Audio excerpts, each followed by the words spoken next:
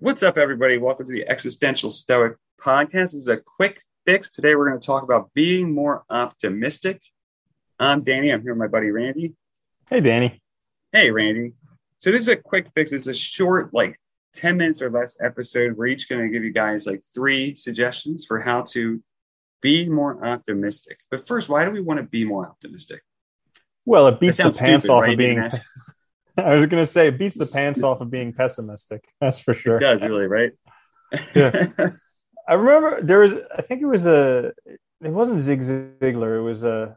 Oh, okay. Well, anyways, I'll think of it later in the episode. But basically, Norman Vincent Peale. He was saying how you need to just be much more optimistic, and then you realize that the times that you're being realistic, you're actually just being pessimistic. Yeah, it's true, right? Mm-hmm. That's what happened. Mm-hmm. All right, so it's my hosting, so I'm going to go first. The first one I think we mentioned this a billion times, but it's really just the small delights exercise. So to increase positivity, because that helps with optimism. And so the basic idea of this is just becoming more aware of the small pleasures, small delights in life. So at the end of the day, take 5 minutes, jot down three, and do it every day. And we both seen such good results from this, where you just become more aware of small pleasures all around you, and it makes you happier and more optimistic, I think. Very much so. Yeah. I can say that with a fact because I do it. Yeah, yeah. It's kind of like when you're watching a movie and you see somebody like curled up in a nook with a cup of coffee and a book, and you're like, oh, that looks so good. Doing the small delights is kind of like that, because at the end of the day, Yeah. you can kind of like sit down and actually savor those moments that you had throughout the day, not to mention the time during the day when you're actually enjoying them.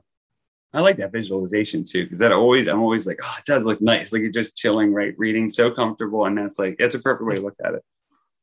Yeah. What's your first one? All right. So my first one would be practice finding the silver lining. So this is a habit to develop. It'll help you become more optimistic, but in every situation, good or bad, find the silver lining, because guaranteed there is some silver lining in the situation. And so it's kind of like the Pollyanna effect, trying to find what the good is. And then the better you become at that, the easier it'll be. And then the things that normally might have phased you before, you'll be like, but think of the good things. I really like that too, because so often I think we let our emotions, we get angry, we get stressed, and that causes us to look at something in a very skewed way. And by doing this, you're practicing really looking at the situation for what it is, I think. And that's a great idea, because there's always something, you can always find something positive, whether it's just that this is a challenge, I'll get through it. And then I can do that again later, and I'll be better equipped to deal with these things. I like that. Good one. Yeah. My second one is, so be present, slow down. So that what I had in mind here is, we're distracted so often. I think, it can be really helpful, and it can help with optimism to just schedule time to spend with friends and family where you're not distracted. You're not on social media.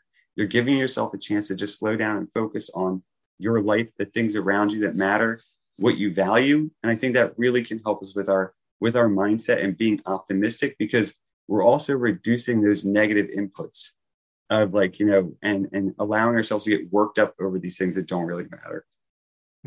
Yeah, I like what you say with reducing the negative inputs in terms of being present, because I've noticed in my own life, like there's so many distractions, there's so many notifications on, even though I have most notifications turned off on I my turn them phone. all.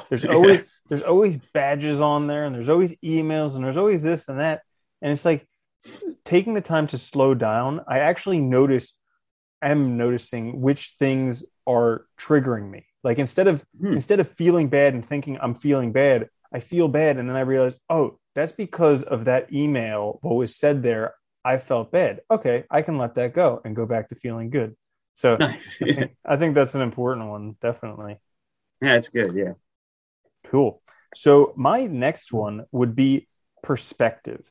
And so I'd like to there's a really good book called Factfulness, where basically the guy takes a look, like our general perception of the world is kind of off.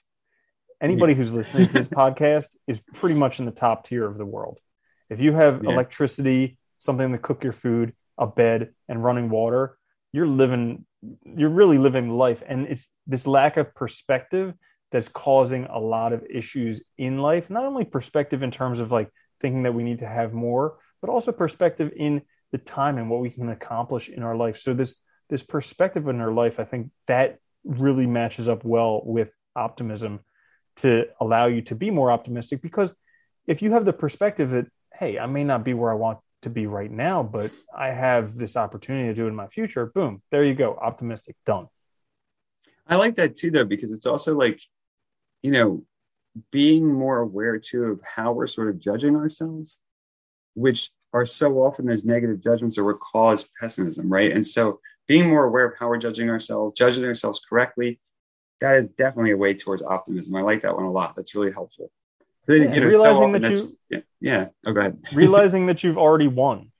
Like, Yeah. seriously, if you're alive, you've already won. 99% of the people who ever lived on the planet are dead. If you're alive, you already won. Like, that's it. That's And there's more. perspective. Yeah. But yeah. Well, it's funny too. We all beat ourselves up too and lower our confidence and stuff. And then we're unwilling to do other things. And it's like, well, that's just, you just make it worse. It's a vicious cycle, right? So I think it's a good one because you want to raise yourself up, not beat yourself down.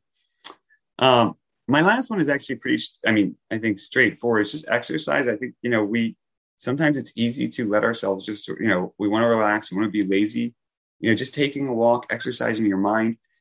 It's funny, but using that energy, I think, is crucial to also feeling good and being optimistic. You see that you're able to do these things. You're also giving yourself time to actually, kind of do something, right? And be alive. And I think that's really helpful for being optimistic.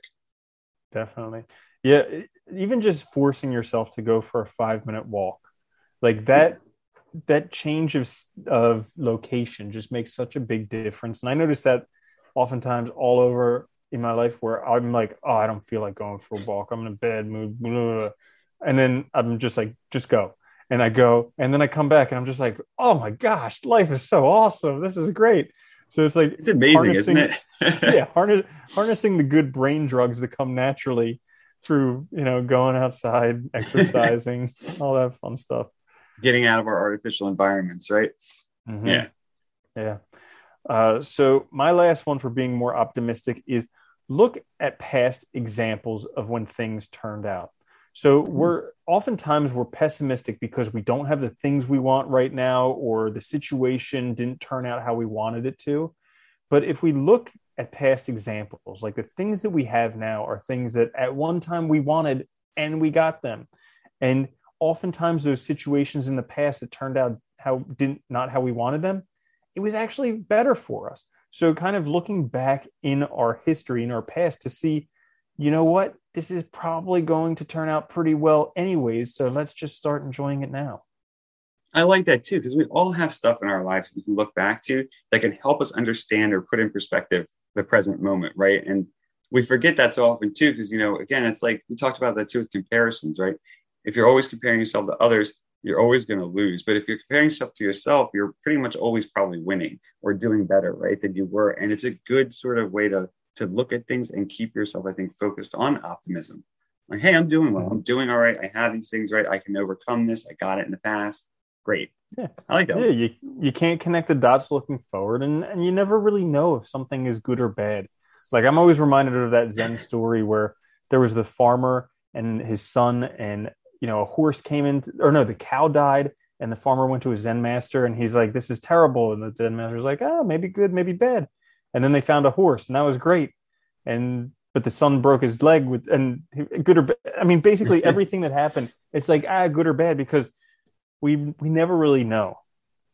Well, and it's also not like objective, right? It depends on our interpretation of it. So if it's not objective, it could theoretically be either. You just have to decide. And I think that's where optimism comes in, right? It's choosing the good. Yeah, it's a choice. Yeah, and it is. I mean, believe it or not, you're going to attract the things you want in life. So attract the good or attract the bad. Oh, I think that's so true. Yeah, really. Mm-hmm. All right, so that's being more optimistic. I hope you guys found this. This was Quick Fix 24. Sorry, a short episode. If you guys are checking us out on YouTube, please click notifications, subscribe, share. This helps us out a lot. If you're listening to us on a podcast, please subscribe and share.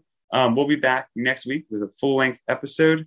Until then, though, later, Randy. Bye, Danny. Peace.